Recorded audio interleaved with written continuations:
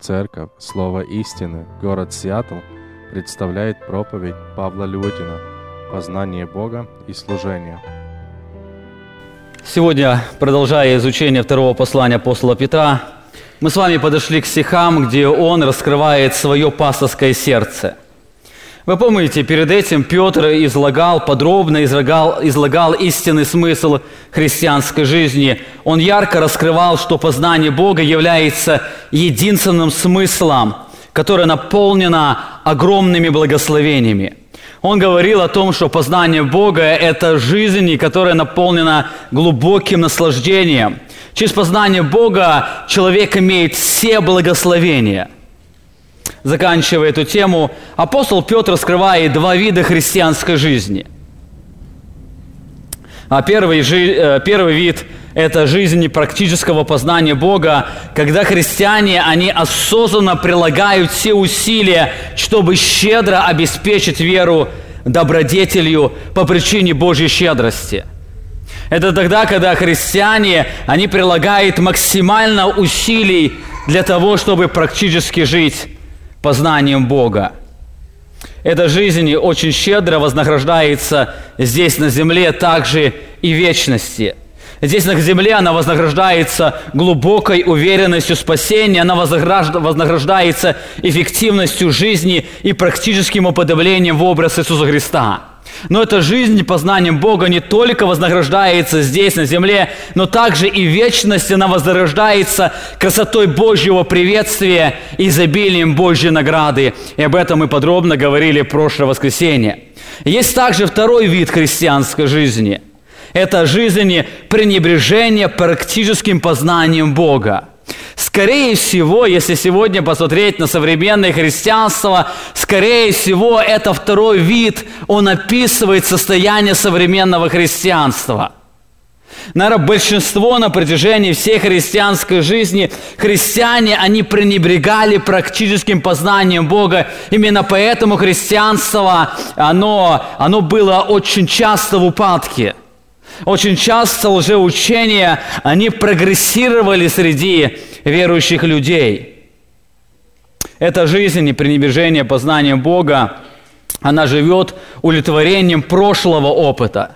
Люди, они живут прошлым. Вот когда-то мы знали Бога, вот когда-то мы имели благословение. Мне вспоминается Гедеон, один из таких. Помните, когда ему ангел пришел, он стал с ним разговаривать, он стал вспоминать прошлый опыт. Вот раньше отцы рассказывали, были чудеса, Бог проявлял свою силу, а сегодня мы этого не видим. То же самое сегодня христиане, они живут прошлым опытом прошлого познания Бога. Пренебрежение познанием Бога имеет очень тяжелые последствия, приводя человека к жизни без смысла, что приводит человека к жизни ложными ценностями, что способствует к ослаблению любви к Богу. Это жизнь, лишенная глубокого счастья и покоя. Это жизнь в сомнении и в страхе. Это жизнь в отчаянии, безысходности. Эта жизнь будет подвержена влиянию лжеучителей и падению. Именно поэтому сегодня христианство стало очень слабым по причине пренебрежения познанием Бога. И апостол Петр подробно это излагал. Это не является чем-то новым. Апостол Петр предупреждал, что настанет тяжелое время, и по причине пренебрежения познанием Бога люди будут иметь тяжелые последствия и последуют все различным лжеучениям.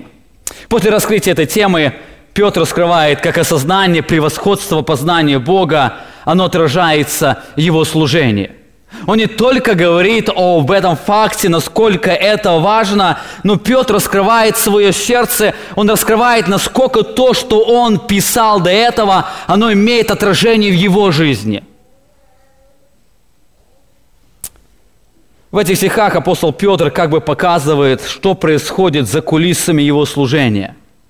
Христиане, они видели реальность его служения, но здесь Петр пишет и описывает состояние своего сердца.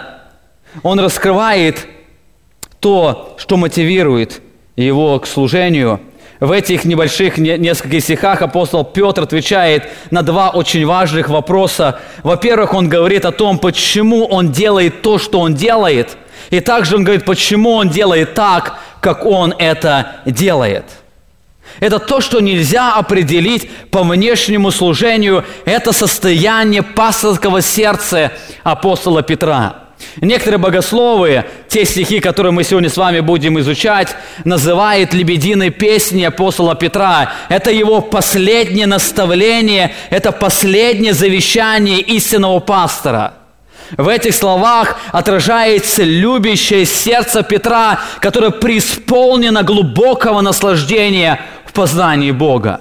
Давайте мы сегодня вместе с вами посмотрим на эту последнюю песнь великого апостола. Книга 2 Петра, 1 глава, с 12 стиха, апостол Петр пишет: «Для того я никогда не перестану напоминать вам о сем, хотя вы то и знаете и утверждены в настоящей истине.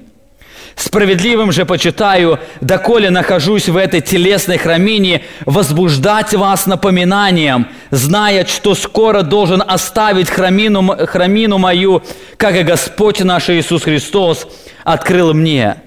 Буду же стараться, чтобы вы и после моего отшествия всегда приводили это на память».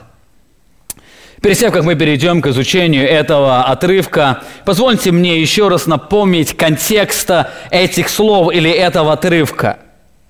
Изучая это послание, мы неоднократно говорили, что в этом послании Петр делает основной акцент на познании Бога, который является единственной защитой против лжеучителей и их разрушающей ереси.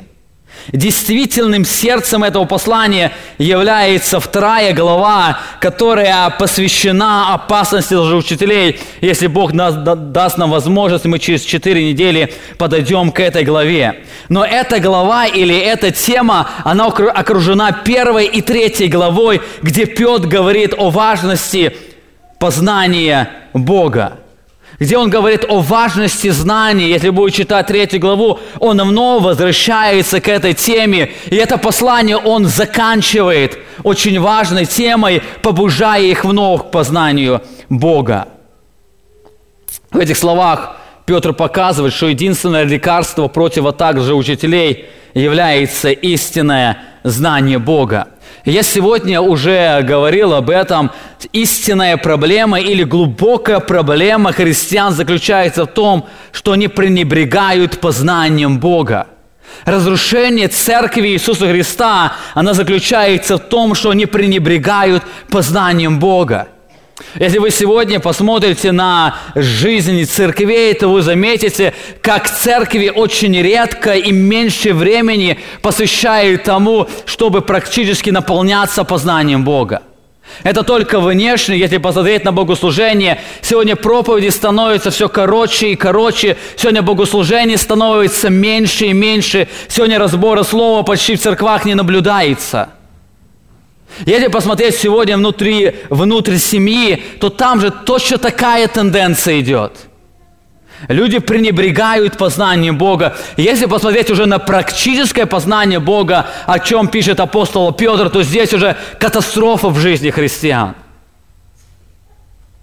Бог через пророка Осию неоднократно показывал, что падение израильского народа было связано с познанием Бога. Падение израильского народа было связано с пренебрежительным отношением к познанию Бога. Позвольте мне показать это в нескольких текстах этого пророчества. Осия 4 глава, 1 стихе, Бог говорит: «Слушайте слово Господне, сыны Израилевы, ибо суд у Господа жителям сей земли». Обратите внимание, почему у Господа суд с этой земли? Потому что нет ни истины, ни милосердия, ни богопознания на этой земле. Богопознание – это перевод 2 еврейских слов «познание Бога». Бог говорит: суд у меня с жителями сей земли, потому что нет познания Его. Это большая проблема израильского народа. Бог дал им слово, Бог открылся им, но они пренебрегали им. Именно поэтому не стало ни истины в этом народе, не было выражения практической жизни, как милосердие, и не было этого процесса познания Бога. В этой главе он дальше пишет об этом, 6 стих. «Истреблен будет мой народ за что?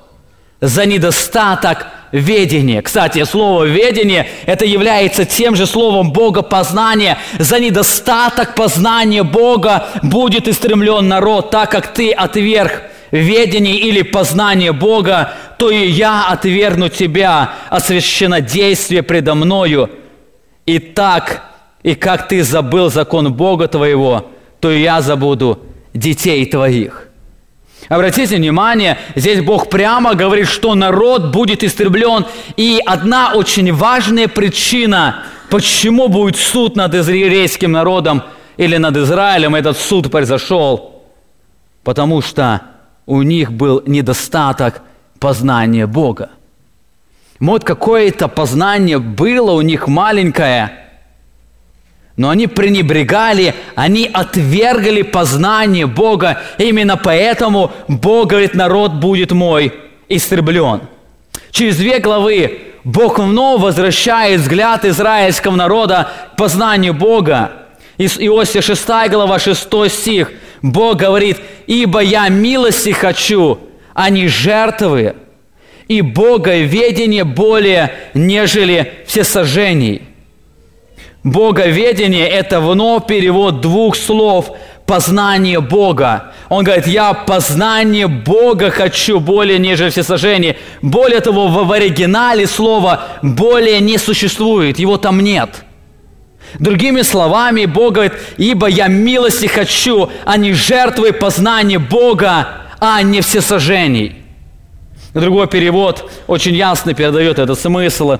Российское библейское общество, он пишет, праведности я хочу, а не жертвы, знание Бога, а не всесожжений.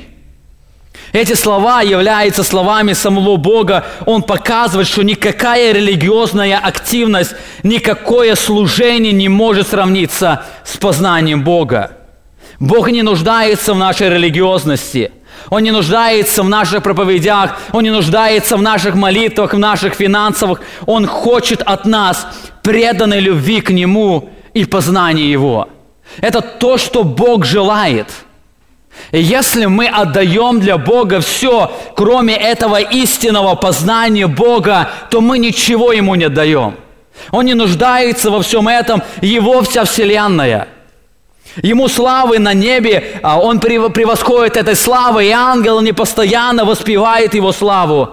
Но единственное, что Он говорит, что Он хочет, это праведности или любви к Нему и знания Его или познания Его. Это была вечная проблема израильского Бога, израильского народа, когда они тесные отношения с Богом, они заменяли всеразличной религиозностью. Именно эту же доктрину, другими словами, передает Петр в своем во 2 послании, где он раскрывает абсолютное превосходство познания Бога в христианской жизни. Но после этого, когда раскрыл он, что истинный смысл христианской жизни заключается в познании Бога, он раскрывает, как эта доктрина, она влияет на наше служение, особенно то, как оно повлияло на служение апостола Петра. Сегодня, изучая эти стихи, мы с вами посмотрим через одну призму. Здесь можно о многом говорить, говоря о сердце апостола Петра. Мы с вами посмотрим, как познание Бога, оно непосредственно влияло на служение этого великого служителя. Во-первых, Петр отмечает в этом отрывке, что познание Бога определяло его отношение к служению. Познание Бога, оно определяло его отношение к служению. Посмотрите, он пишет, «Для того я никогда не перестану напоминать вам о сем, хотя вы то и знаете и утверждены в настоящей истине». Посмотрите внимательно на эти слова апостола Петра. Во-первых, он говорит, что он никогда не перестанет напоминать об этом. Другими словами, он говорит, что он будет нудным проповедником, проповедующим одно и то же. Я постоянно не перестану вам проповедовать одно и то же. Во-вторых, он будет напоминать им об этом даже тогда, когда он будет уверен, что они это уже знают. Я, приходя к вам, я знаю, что вы об этом знаете, но я, выходя на кафедру, я буду вновь об этом вам проповедовать. Более того, он будет напоминать им об этом даже тогда, когда он будет убежден, что они убеждены в этой истине. Заметьте, он не перестанет им напоминать, хотя они знают и даже утверждены в этой истине. Возникает вопрос, что мотивирует его к этому служению? Почему он будет нудным проповедником, проповедующим одно и то же, несмотря на то, что они что-то знают? Почему он будет делать это тогда, когда он будет уверен, что они убеждены в этой истине? Знаете, на это есть две причины. Смотря на это описание, мы видим две причины, которые раскрывают, почему апостол Петр будет постоянно напоминать об этом, несмотря на то, что они будут об этом знать. Первая причина, она связана с осознанием превосходства познания Бога. Апостол Петр, он глубоко осознавал превосходство познания Бога, и это осознание этого превосходства, оно постоянно мотивировало его к этому служению. Посмотрите, он говорит: «Для того я никогда не перестану напоминать вам о сем». Выражение «для того» лучше перевести как «поэтому», или «вследствие чего», или еще ярче «вот поэтому я никогда не перестану напоминать вам об этом». То есть этот союз, вот поэтому он говорит о причине, почему же апостол Петр, он не перестанет проповедовать об этом. Соединительный союз, вот поэтому он возвращает нас к тому, что писал апостол Петр раньше. Вот о том, о чем я писал, вот по этой причине я никогда не перестану вам говорить об этом, хотя вы это все и знаете. Вы помните, перед этим апостол Петр писал, что познание Бога является единственным смыслом жизни, что познание Бога, оно является источником нашей духовной жизни. Мы были рождены духовно через познание Бога, познание Его славы, святости и благости. Апостол Петр писал, что познание Бога является проводником практической святости. Мы возрастаем, подавляясь в образ Иисуса Христа, только через процесс познания Бога. Он также писал, что познание Бога, оно изменяет нашу практическую жизнь. Если мы не изменяемся, у нас страшный диагноз – это отсутствие процесса познания Бога. Он также писал, что познание Бога является выражением полноценной жизни. Вся радость христианской жизни, оно концентрируется в этой точке познания Бога. И также он писал, что познание Бога, оно является наивысшей ценностью. После всего, после описания этого абсолютного превосходства познания Бога, апостол Петр говорит: вот по этой причине я не перестану напоминать вам об этом. Вот по этой причине, по причине того, что я осознаю важность этого, по причине того, что это очень-очень важно, я буду напоминать вам об этом. Эти слова являются выражением любящего пасторского сердца, плененного наслаждением в познании Бога. Апостол Петр, он понимает, что познание Бога – это единственная реальность, имеющая истинный смысл жизни, и он желает, чтобы христиане переживали это глубокое наслаждение в познании щедрости Бога. Именно поэтому Петр говорит: вот поэтому я никогда не перестану. Этими словами он как бы говорит, что осознание превосходства познания Бога сделало его посвященным к этому служению. Он настолько прельщен познанием Бога, что никогда не перестанет напоминать об этом. Несмотря на то, что он уже старец, его жизнь приближается к концу, он говорит, что он будет продолжать это служение. Он хочет проповедовать, но не просто проповедовать, он хочет проповедовать о том, что является самым важным. о том, что является единственным смыслом жизни. Он хочет проповедовать то, что переполняет его сердце. Он понимает, что христиане, они больше нуждаются не в открытии каких-то новых доктрин, не в открытии особых истин, не улучшении своей материальной жизни. Они нуждаются в одном – это в познании, глубоком практическом познании Бога.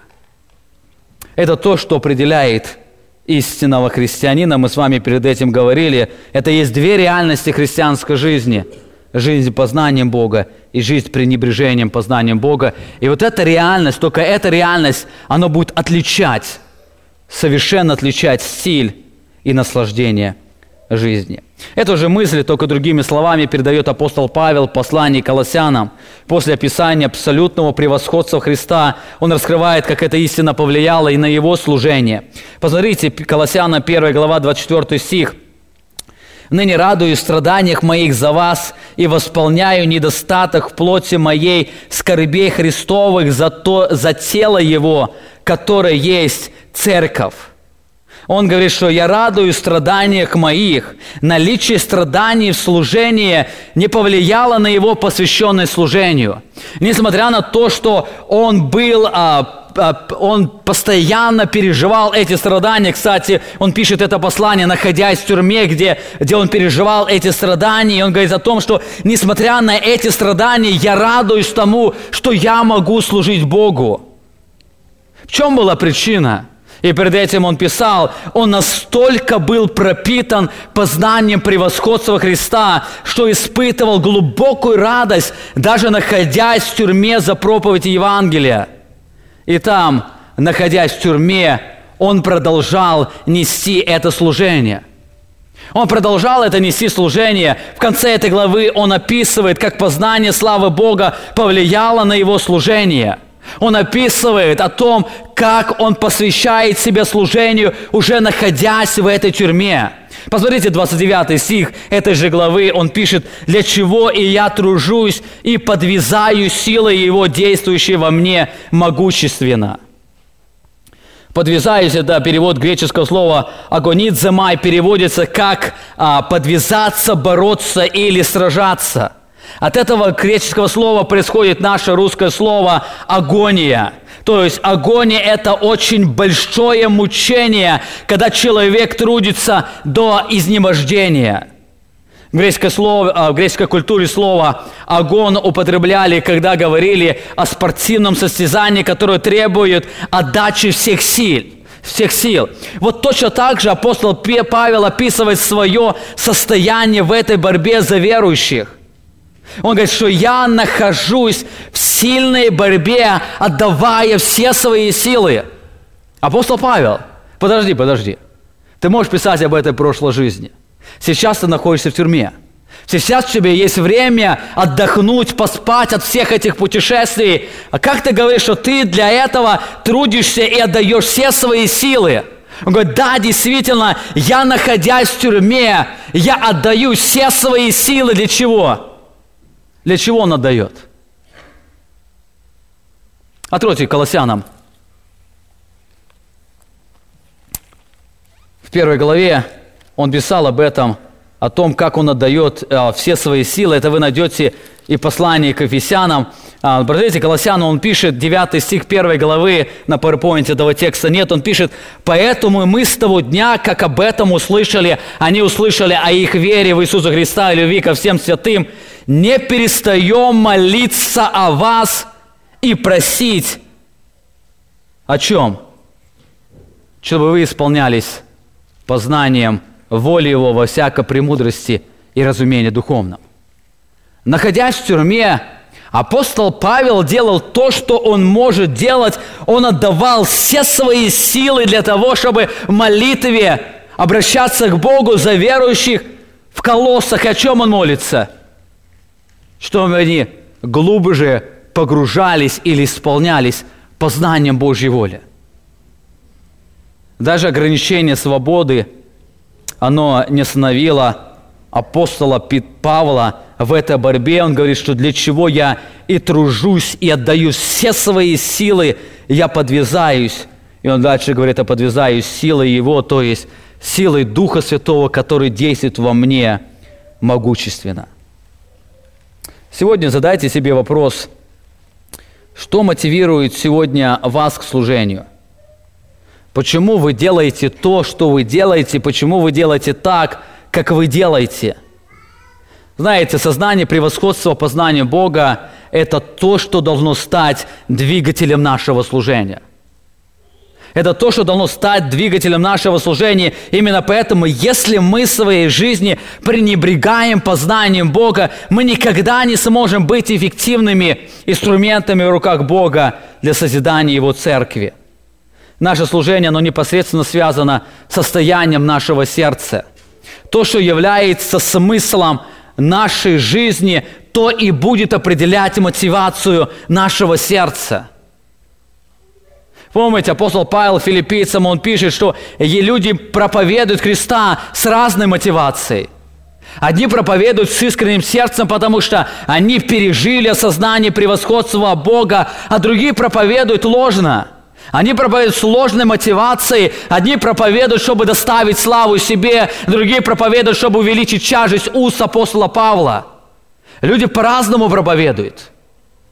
То, что наполняет сердце, то и будет являться или определять мотивацию нашего служения.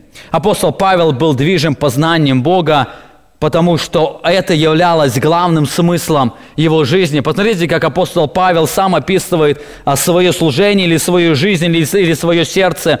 Филиппийцам 3 глава 7 стих. «Но что для меня было преимуществом, то ради Христа я почел тщетою, да и все почитаю тщетою ради превосходства познания Христа Иисуса Господа моего».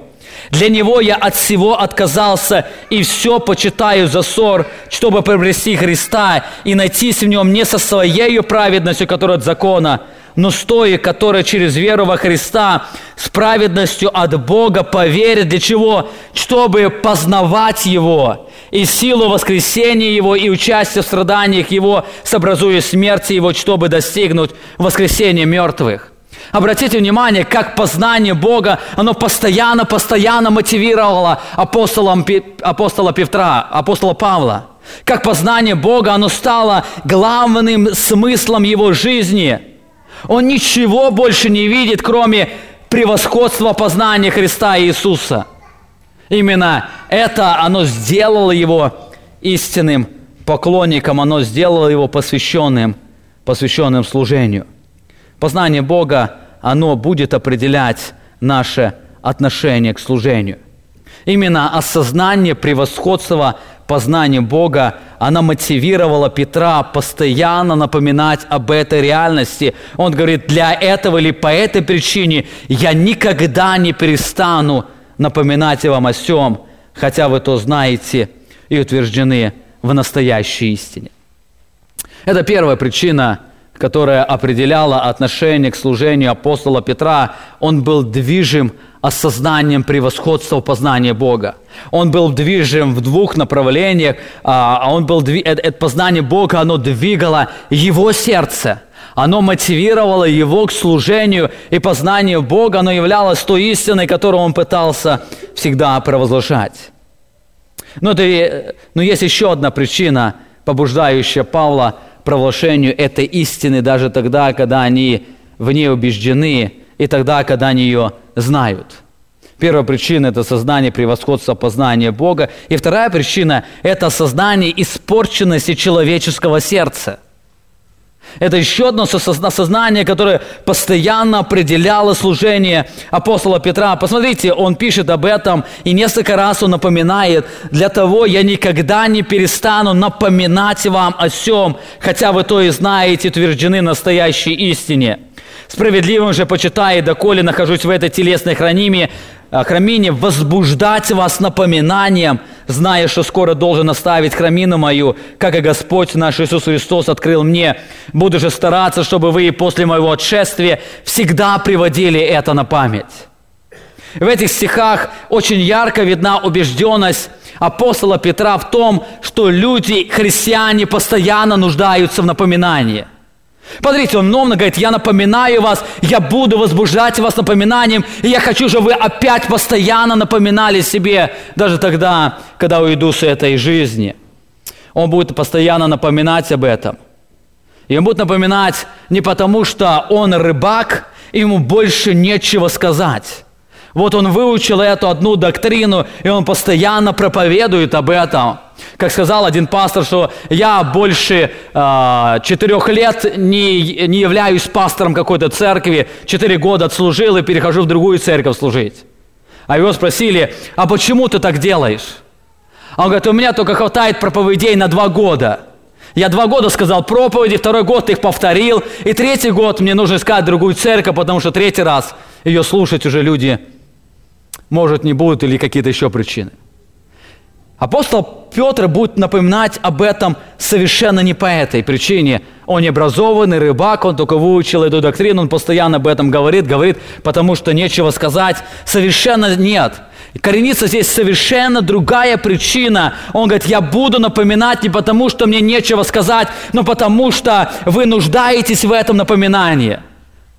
У человека есть 2 больших проблемы, которые приводят его к нужде в напоминании. Во-первых, человек склонен забывать. Человек склонен забывать. Проблема нашей греховной плоти в том, что она часто помнит то, что нам бы следовало забыть, но забывает о том, что нам постоянно нужно помнить. Например, мы очень быстро забываем сделанное нам добро, но очень долго помним сделанное нам зло. Или другой пример. Мы очень быстро забываем главную суть проповеди, но примеры из проповеди, жизненные примеры, остаются долго в нашей памяти. Это вот одна из причин, почему я стараюсь меньше приводить примеров в проповеди. Мы склонны забывать, это натура нашей греховной плоти, то, что нам нужно помнить. Мы забываем то, что нам бы следовало уже давно забыть, мы об этом помним. В Писании мы очень часто встречаем призыв помнить то, что люди должны были знать, или они знали, и они не должны были это забыть.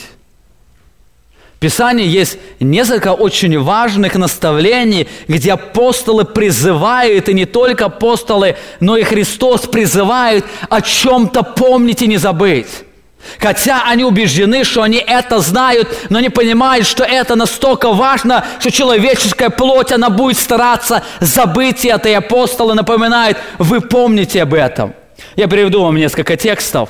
Апостол Павел обращается к верующим в Ефесе, призывает их помнить, кем они были без Христа, и кем они стали во Христе, и как это произошло. Он призывает их помнить 3 очень важных вещи. Кем они были, кем они стали, и как это произошло. Вы знаете, мы очень склонны об этом забывать. Мы склонны забывать, кем мы были. Мы склонны забыть, кем мы уже являемся в Иисусе Христе. И более того, мы склонны забывать, как это произошло. Другими словами, апостол Павел призывает их помнить действенность Евангелия благодати. Ефесянам 2 глава, 11 стих. «Итак, помните, что вы некогда язычники по плоти, которые называли необрезанными, так называемые обрезанные плотским обрезанием, совершенным руками, даже причисляет, и кем вы теперь стали». Говорит, по этой причине «итак, помните». Это призыв постоянно помнить. Примерно через 34 года Христос обращается к этой церкви, и Он призывает их вспомнить то, к чему или что призывал их апостол Павел помнить. Через 34 года мы видим, что церковь забыла об этой доктрине. Нет, она знала очень много доктрин, она могла очень легко определять истинного от ложного учителя, она была столпом в этой области, в области Асии, но она забыла то, что она должна была помнить. Посмотрите, Откровение 2 глава, 5 стих. «Итак, вспомни, откуда ты не спал, и покайся, и твори прежние дела. Если не так, то скоро приду к тебе и сдвину светильник твой с места его, если не покаешься». Итак, после того, как Бог сказал о причине оставления первой любви, Он говорит: «Итак, вспомни, откуда ты не спал». Апостол Павел 3-4 года назад в послании он их просил: «Итак, помните, кем вы были». Но мы видим, они забыли это. Эти верующие в своей религиозной активности забыли то, что они не должны были забыть.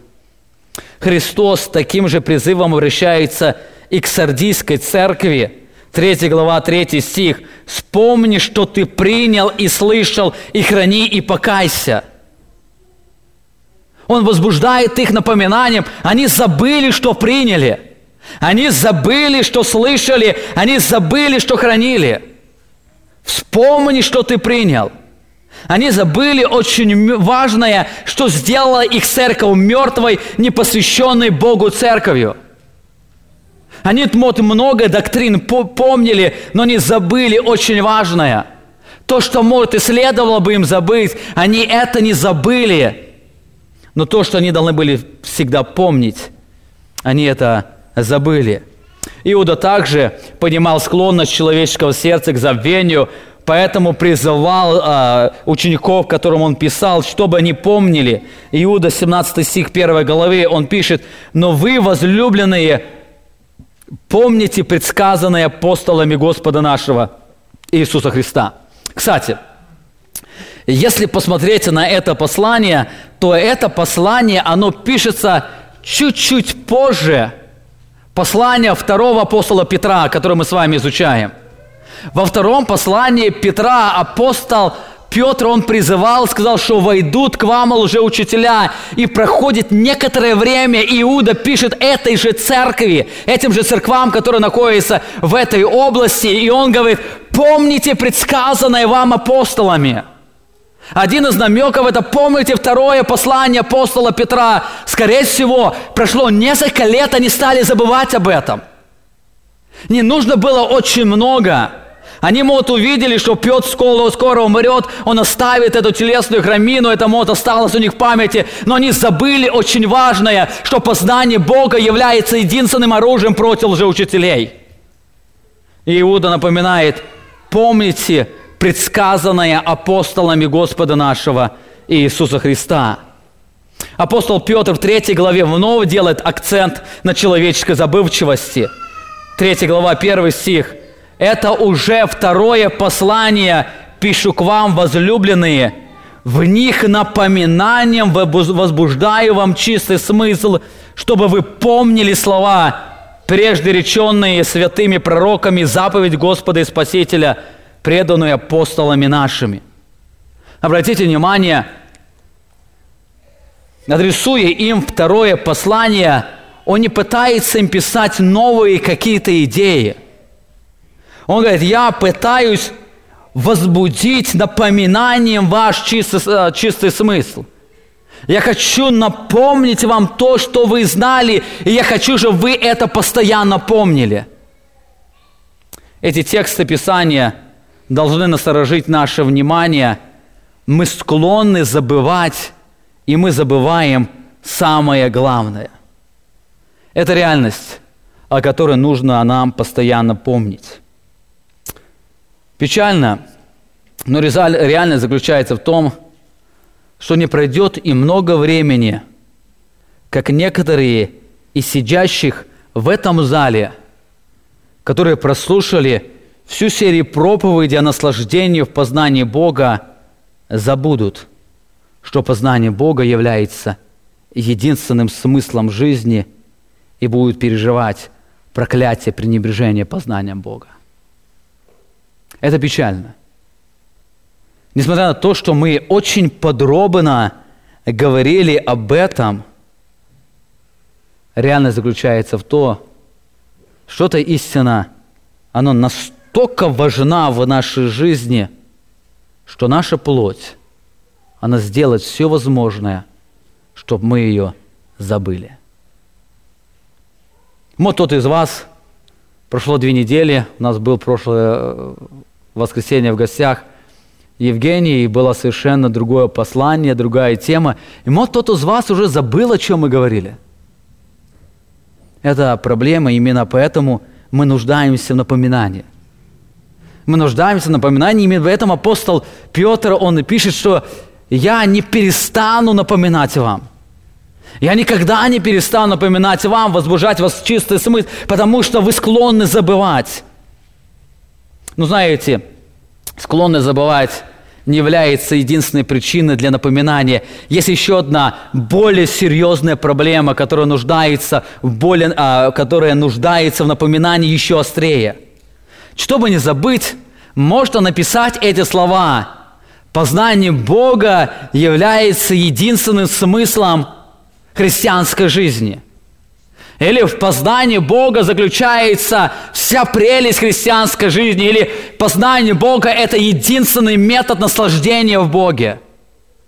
И приклеить это на стенке прямо перед кроватью.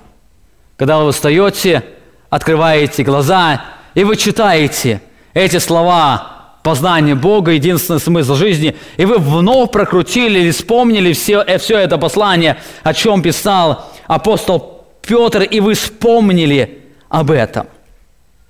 Но вы знаете, есть еще одна большая проблема. Если вы можете решить проблему напоминания, вы столкнетесь с еще одной проблемой. Это проблема привыкания к истине. Мы настолько привыкаем к этой истине или к надписям, которые мы видим, что они уже не говорят нам о том, о чем они должны были говорить нам. Я в своей жизни когда-то это пережил, изучая пророка Исаии, я натолкнулся на песни Мессии, где написано о том, что Он пробуждает ухо мое, и я не воспротивился.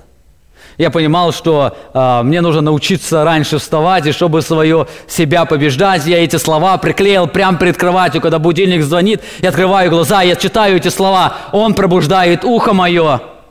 Через несколько строчек я не воспротивился. Вы знаете, несколько месяцев это помогало.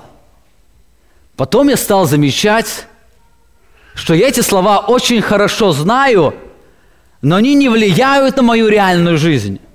Я могу открыть глаза, прочитать эти слова и спокойно закрыть глаза, переставить будильник и дальше спать. Мы склонны привыкать к написанному. Или сначала они приводили особый восторг, то через некоторое время оно перестало иметь это воздействие. Хотя я по сей день помню эти слова Иисуса Христа, которые написывают свое отношение с своим Отцом, живя на этой земле. Дело в том, что мы склонны, забывая основное, фокусироваться на второстепенном. Мы очень склонны забывать главную суть, оставляя просто религиозность.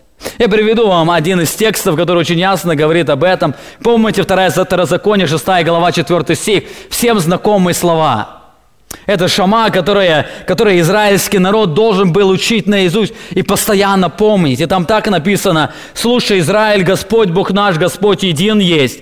И люби Господа Бога твоего всем сердцем твоим, и всей душою твоей, и всеми силами твоими. И да будут слова сии, которые заповедую тебе сегодня в сердце твоем, и внушай их детям твоим. И говори о них, сидя в доме твоем, и идя дорогою, и ложась, и вставая, и навяжи их знак на руку твою, и да будут они повязкой над глазами твоими, и напиши их на косяках дома твоего и на воротах твоих». Обратите внимание, главное повеление этого текста заключается не в том, чтобы эти слова написать на воротах, не в том, чтобы написать на косяках дверей, не в том, чтобы поставить перед глазами или написать на руке. Главное повеление этого текста заключается в том, чтобы любить Господа всем сердцем. Все остальное – это были побочные, как сделать о том, чтобы постоянно Господа любить. Это то, что должно помогать тому, чтобы прилепиться к Господу и любить Господа. Не главные были все эти действия. Главное было любовь к Богу, все остальное это было второстепенное, что побуждать людей к преданной любви к Богу. Проблема израильского народа заключалась в том, что они поставили главное ударение на второстепенном, забыв о главном. Они поставили главное ударение на второстепенном. Они часто говорили слова из закона. Они учили детей, учили этому тексту. Они на дверях писали слова закона. Они на воротах писали закон. Они делали разные коробочки, носили с собой закон на руке и пред глазами. Но не забывали очень важное. Иисус неоднократно упрекал фарисеев за это. Посмотрите, один из текстов, Матфея 23 глава, с 1 стиха. «Тогда Иисус начал говорить народу и ученикам своим и сказал: на Моисеевом седалище сели книжники и фарисеи. Итак, что они велят вам соблюдать, соблюдайте и делайте». О чем он говорит? О том, что они говорят о законе. Фарисеи, они продолжают говорить, они вышли на улицу, встретились с вами, они сразу вам выдали 613 заповедей, которые вам нужно соблюдать. Они говорят о законе. Они, выходя на кафедру в синагоге, они проповедуют о Божьем Слове. Они говорят о заповедях, и они, и правильно говорят. И поэтому Христос говорит, что они велят вам соблюдать, то соблюдайте и делайте. Но что? По делам же их не поступайте, ибо они говорят и не делают, связывают бремена тяжелые и недоносимые, и возлагают на плечи людей, а сами не хотят и перстом двинуть их. Все же дела свои делают с тем, чтобы видели их люди. И здесь он возвращается к второзаконию. Они расширяют хранилища свои и увеличивают воскрылие одежд своих. Это было буквальное исполнение предписания закона. Они расширяют хранилища свои, то есть они делали маленькие футлярчики из кожи, куда клали фрагменты закона и носили одну на лбу у себя, как знак того, что она будет повязкой перед глазами твоими, что постоянно этот закон был пред ними, а другую на руку одевали, как в законе написано: «Навяжи их знак на руку твою». Они сделали эти футляры, они носили там закон, они понимали, у них здесь болтается закон, у них здесь закон, у них в одежде все говорило о законе, но в жизни их не было главного. Это преклоненного сердца. Не было главного преклоненного сердца. Это то, что отличает истинное поклонение Бога от религиозности. У нас всегда есть опасность истинное поклонение заменять религиозностью. Это происходит в нашей жизни совершенно естественно. Например, мы услышали о том, что познавать Бога очень важно. И мы стали посвящать свое время для того, чтобы познавать Бога или посвящать время изучению Писания. Мы каждое утро встаем, открываем Писание, и мы хотим глубже наполниться познанием Бога. Печальность заключается в том, что через некоторое время мы начинаем обнаруживать, что от чтения Писания остается форма, но там нет жизни. Мы можем прочитать Писание и за год, и 2 раза за год, и 3 раза за год, но там нет жизни, которая мотивировала нас к любви к Богу. Мы продолжаем изучать Писание, но через это мы перестаем познавать Бога. Мы это делаем, потому что это надо делать. То же самое происходит с молитвой. Мы к молитве можем настолько привыкнуть, что вроде бы мы молимся, но в жизни молитвы нет, потому что в этой молитве нету этого процесса познания Бога. То же самое может произойти и с постом. Вроде бы мы не кушаем, и не пьем, и молимся. Но от этого поста, кроме религиозности, совершенно ничего нет. Очень часто это может быть и участие в вечере Господней, даже богослужение. Даже богослужение мы можем Когда в прошлом году мы, кажется, говорили о том, как вести себя на богослужении, и мы, кажется, взяли для себя некоторые решения, мы стали посвящать себя, мы стали, приходя на богослужение, записывать проповедь, мы хотим, чтобы это все было. И очень часто оно становится просто религиозной формой. Мы переживаем, что какую-то мысль не успеваем записать, что-то ж там высветили. Но это не остается в нашем сердце, потому что мы слушаем не с желанием, чтобы преклониться перед Богом, не с желанием послушания. Мы не слушаем, чтобы лучше понять этот текст, значение этого текста для того, чтобы преклониться перед Богом. Мы склонны со временем обожествлять второстепенное, упуская из виду самое главное. Апостол Павел пишет об этом в церквам в области Галатии, Галатам 3 глава 1 стих. «О несмысленные галаты, кто прельстил вас не покоряться истине, вас, у которых пред глазами предначертан был Иисус Христос, как бы у вас распятый. Сие только хочу знать от вас, через дела ли закона вы получили духа или через наставление в вере? Так ли вы несмысленны, что, начав духом, теперь оканчиваете плотью?» Так ли вы несмысленны? Проблема этой церкви заключалась в том, что люди стали обожествлять второстепенное, забывая о главном, они стали возвращаться к закону, но это может иметь разные выражения. Они стали больше уделять внимание на форме, нежели практическому доверию Христу через познание Его. Так ли вы несмысленны, что, начав духом, заканчиваете плотью?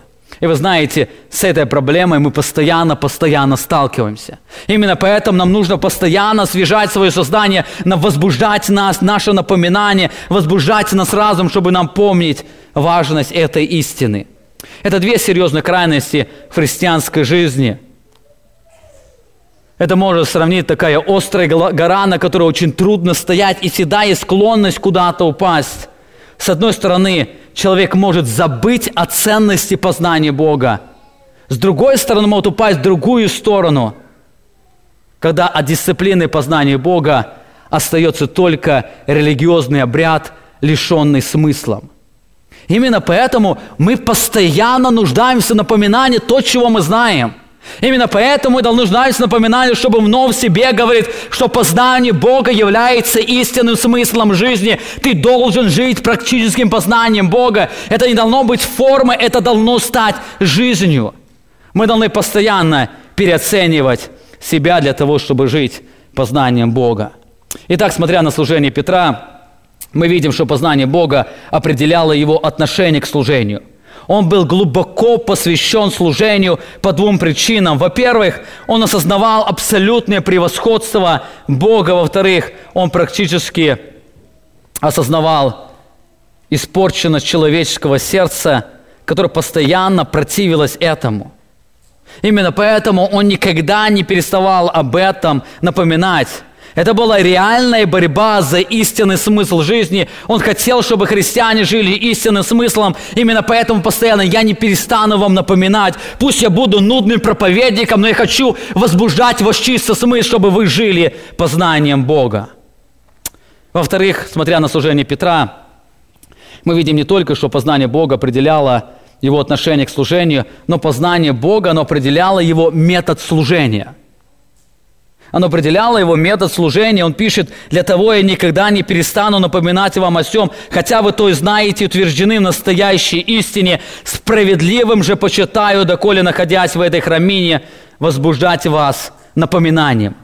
Слово «справедливым» дословно означает «праведным», или это слово означает «человек, живущий по Божьему закону».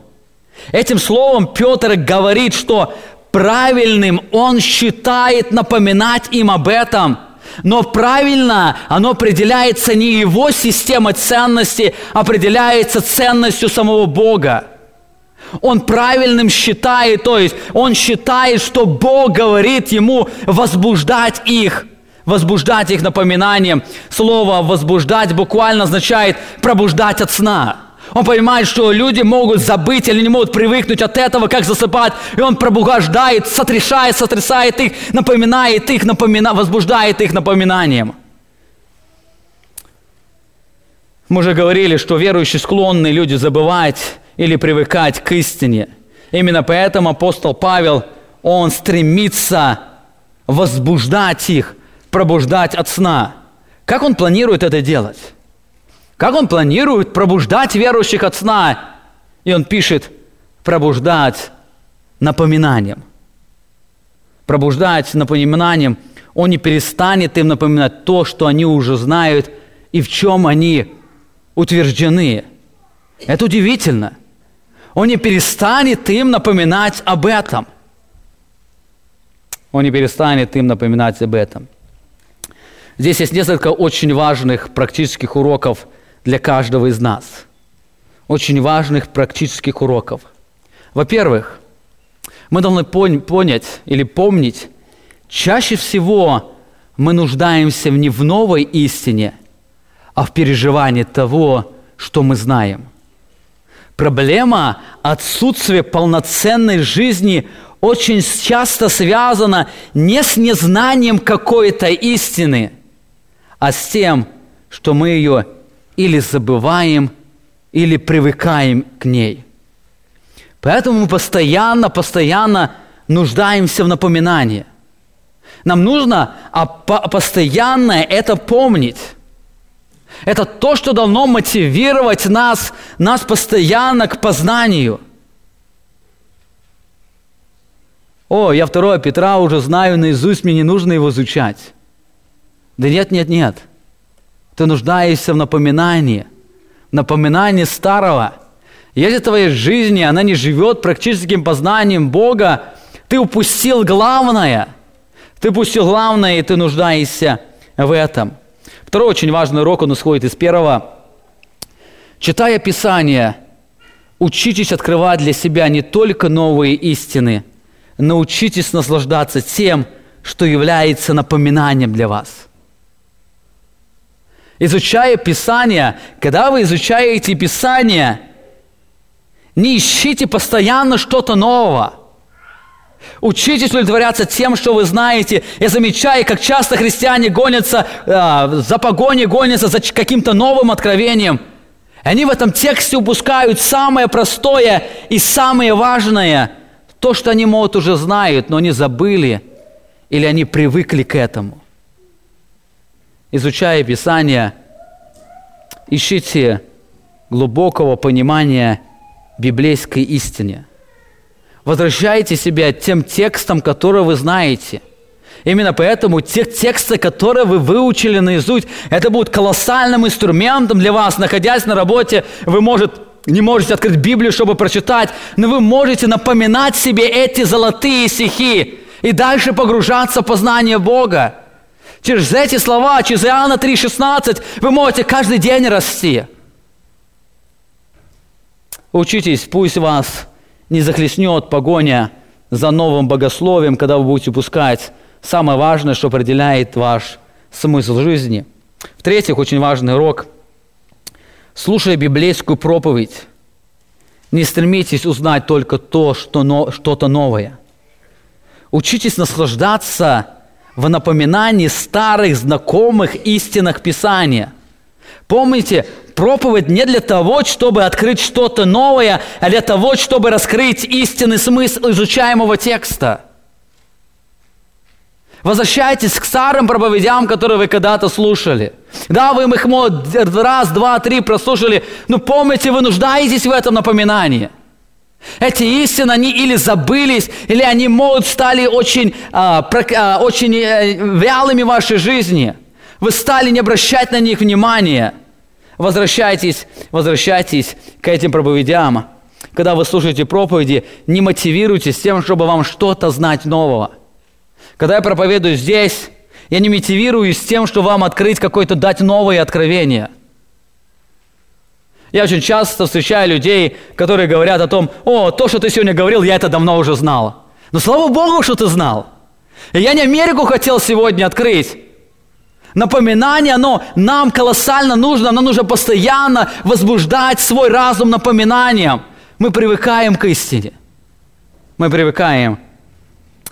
Учитесь наслаждаться напоминанием старых истин Священного Писания. И последнее применение. Поручая кому-то какую-то истину, не стремитесь удивить его новым откровением, а говорите то, что является важным для него сейчас, несмотря на то, что он это уже знает и убежден в этом. Когда вы разговариваете с человеком, когда вы желаете человеку помочь, или вы собрались вместе, чтобы поговорить за столом, не учитесь или не мотивируйтесь поговорить о чем-то новом, чтобы удивить собеседника и сказать: «Вау, а я сколько раз читал этот текст и не заметил, что там слова нету этого». Или как очень часто сегодня люди сталкиваются с откровением, когда они пословицы принимают за доктрину Писания. Я был в одной семье и сказал, что такой пословицы, например, в спорах рождается истина, нету в Библии. Он говорит: подожди, я сейчас симфонии принесу и найду тебе это. И для него было большое откровение, что там его нету. Учитесь наслаждаться простыми истинами. Помните, что сегодня этому человеку нужно. То и говорите. Да, он вот Евангелие слушал 10-20 раз. Но вы понимаете, он не переживает этого Евангелия. Попробуйте ему рассказать это же Евангелие, только с другой стороны. По-другому, заметьте, как апостол Петр делает. Вы читаете первое послание, второе послание, и вам кажется, что это два разных послания. Там два разных языка, там разные слова встречаются. Но главный смысл, он повторяет одни и те же истины, только с другой стороны. Как первое послание он говорит о важности познания Бога, он очень много говорит там, так и во втором послании. Где-то он ярче, где-то он тусклее, где-то с одной стороны заходит, где-то с другой, но пытается им говорить об одном и том же, о важном. Именно поэтому в 3 главе он говорит, что я возбуждаю вас напоминанием. Не новое я вам сегодня пишу, а напоминанием. Когда вы встречаетесь с людьми, мы очень склонны к тому, чтобы говорить о чем-то новом, чтобы удивить кого-то. Но не это нужно. Нам нужно говорить о том, что является главной истиной. Посмотрите на служение апостола Павла. Оно было переполнено напоминанием. Римлянам 15 глава 14 стих. Апостол Павел пишет, почему он написал это послание к посланию римлянам. Сегодня считается это особый шедевр, где излагается все Евангелие так очень красочно и подробно. И здесь апостол Павел, он описывает, что мотивировало его к написанию этого послания. Обратите внимание, он пишет: «И сам я уверен о вас, братья мои, что и вы полны благости, исполнены всякого познания и можете наставлять друг друга». Он говорит: я уверен, что вы это Евангелие знаете. Когда его писал вам это Евангелие, я не писал с тем, чтобы вам открыть какую-то новую доктрину. Я знаю, что вы это и знаете, но писал вам, братья, с некоторой смелостью, отчасти, как бы в напоминание вам по данной мне от Бога благодати. Говорит, когда я писал это послание вам, я в этом послании писал не что-то новое, чтобы удивить вас. В этом послании я пытался изложить самое главное, что сегодня нужно вам. И хотя я уверен, что вы это знаете, апостол Павел говорит, я все равно написал вам это огромное письмо из 16 глав. Он описывает им Евангелие, как для неверующих людей. Он подробно от самого начала до самого конца описывает верующим людям. И он пишет: я это писал вам в напоминание. Филиппийцам 3 глава, еще удивительный, мы встречаем с 1 стиха, апостол Павел пишет: «Впрочем, братья мои, радуйтесь в Господе». Он делает им повеление, чтобы они радовались в Господе. Писать вам о том же для меня не тягостно, а для вас назидательно. Он понимает, что они знают об этом, и он пишет о том, чтобы они радовались в Господе. Но обратите внимание, через несколько стихов в следующей главе он вновь пишет им, 4 глава, 4 стих: «Радуйтесь всегда, Господи, и еще говорю, радуйтесь». Я знаю, что вы знаете, что вы должны радоваться, но я напоминаю вам. И через несколько стихов он опять возвращается к этому напоминанию, несмотря на то, что он уже писал, не потому, что ему надо было написать подлиннее послание, он решил повториться. А потом уже понимал, что это сегодня им было важно, у них отсутствовала радость. Хотя они знали, что они должны радоваться, он напоминает им: радуйтесь всегда. Еще говорю, радуйтесь. Если это будет недостаточно, буду вам постоянно напоминать, говорить еще говорю вам, радуйтесь.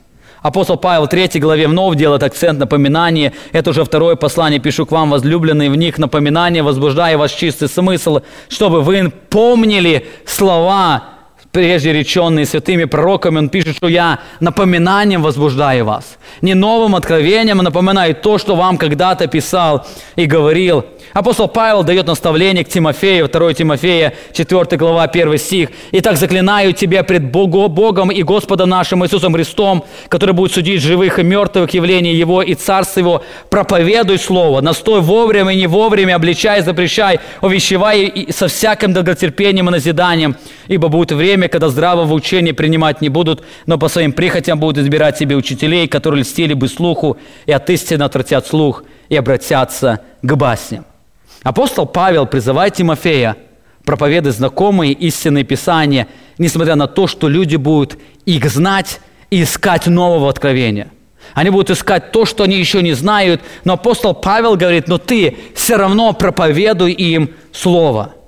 Верные учителя не должны придумывать что-то новое, не должны мотивироваться только новыми откровениями, но они должны продолжать напоминать людям простые, но важные истины Священного Писания. Итак, мы с вами посмотрели уже на 2 части. Познание Бога, оно определяет отношение к служению. Познание Бога, оно определяет метод служения. Этот метод служения напоминанием очень важных доктрин. И 3, очень коротко. Познание Бога определяет сущность служения. Апостол Павел пишет: «Для того я никогда не перестану напоминать вам о сем, об этом, хотя вы то и знаете, утверждены в настоящей истине, справедливым же почитая, доколе, находясь в этой телесной храниме, возбуждать вас напоминанием, зная, что скоро должен оставить храмину мою, как и Господь наш Иисус Христос открыл мне. Буду же стараться, чтобы вы после моего отшествия всегда приводили это на память». Здесь Петр не просто говорит о том, что он не перестанет напоминать то, что они знают, но он говорит конкретно определенной истине. Он говорит конкретно, о чем он не перестанет. Заметьте, он несколько раз говорит: не перестану напоминать вам о сем, или это приводили на память. Он говорит о определенной доктрине, о чем он не перестанет напоминать. Это опять возвращает нас в контекст этого послания, где он раскрывает абсолютное превосходство познания Бога. Он не перестанет напоминать о том, что является истинным смыслом христианской жизни.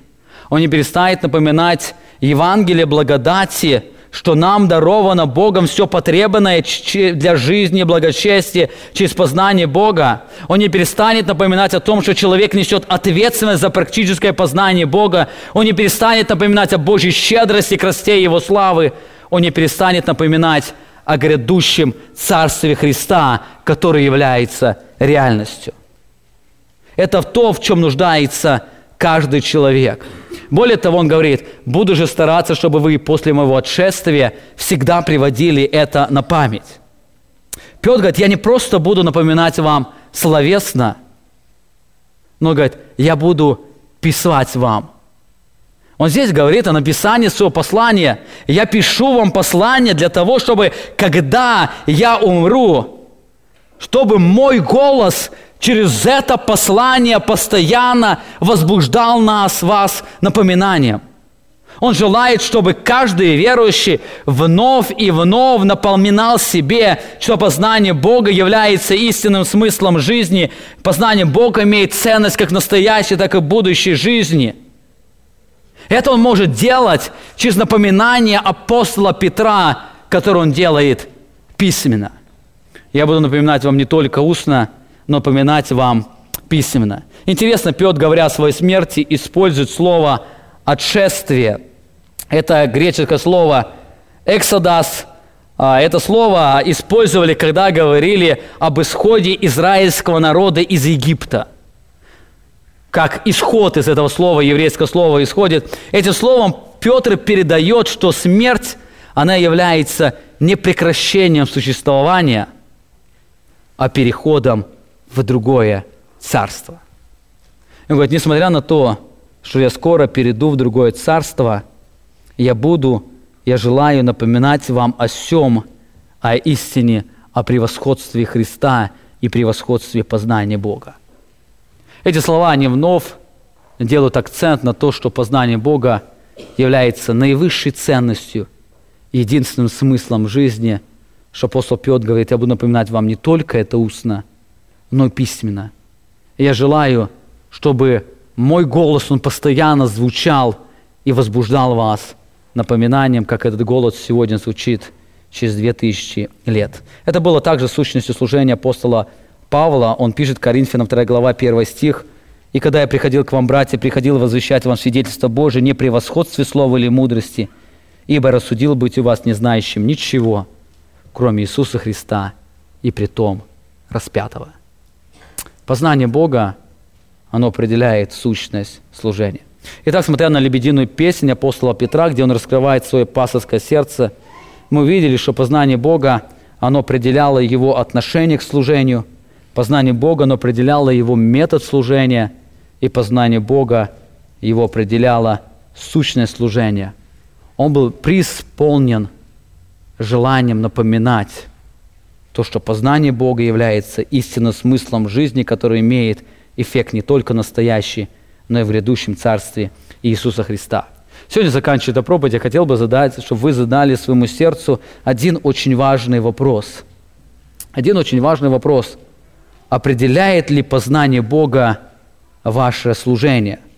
Определяет ли познание Бога вашу посвященность служению? Определяет ли познание Бога ваш метод служения? Определяет ли познание Бога вашу сущность служения? Аминь. Помолимся.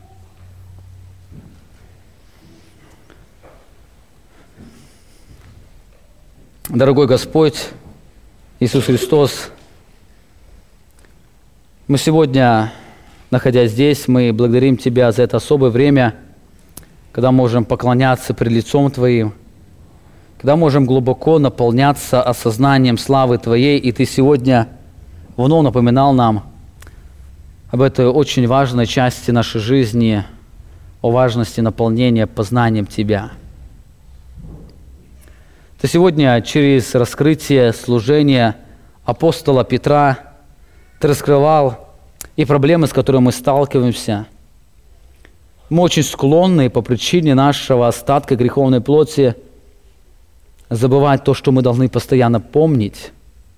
Но даже то, что мы постоянно помним, мы очень часто привыкаем к этому. Мы привыкаем ко всему. Мы привыкаем к тому, к чему нельзя привыкнуть. Мы привыкаем к Твоей благодати. Мы привыкаем к Евангелию. Нас Евангелие очень часто уже не восторгает. Мы привыкаем к Твоим страданиям. Мы привыкаем к тому, что является наивысшей ценностью, и мы склонны к этому привыкать. И Ты сегодня напоминал нам о сущности нашего служения. Наше служение должно строиться тем, чтобы мы постоянно напоминали эти важные истины. Чтобы мы постоянно возбуждали свой разум напоминанием. Чтобы мы очень глубоко осознавали, что мы нуждаемся в напоминании. Мы нуждаемся в новом переживании этой радостной вести Евангелия, сладостной Евангелия. Как когда-то мы переживали ее, соприкоснувшись с Твоей благодатью. Ты помоги нам, чтобы наше служение, оно определялось познанием Тебя. Чтобы сущность нашего служения, оно определялось тем, что мы осознаем и превышаем превосходство Твоего познания, чтобы познание Тебя, оно мотивировало нас к служению. Даруй, чтобы познание Тебя, оно определяло метод нашего служения, оно определяло сущность нашего служения. Дорогой Господь, возбуди наш разум этим глубоким напоминанием.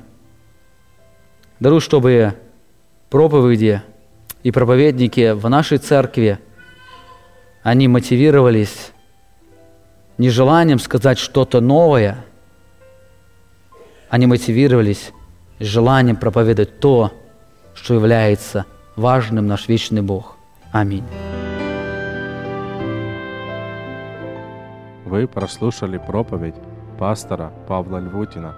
Другие проповеди и информацию о нашей церкви вы можете найти на нашей странице в интернете www.slovoistины.org.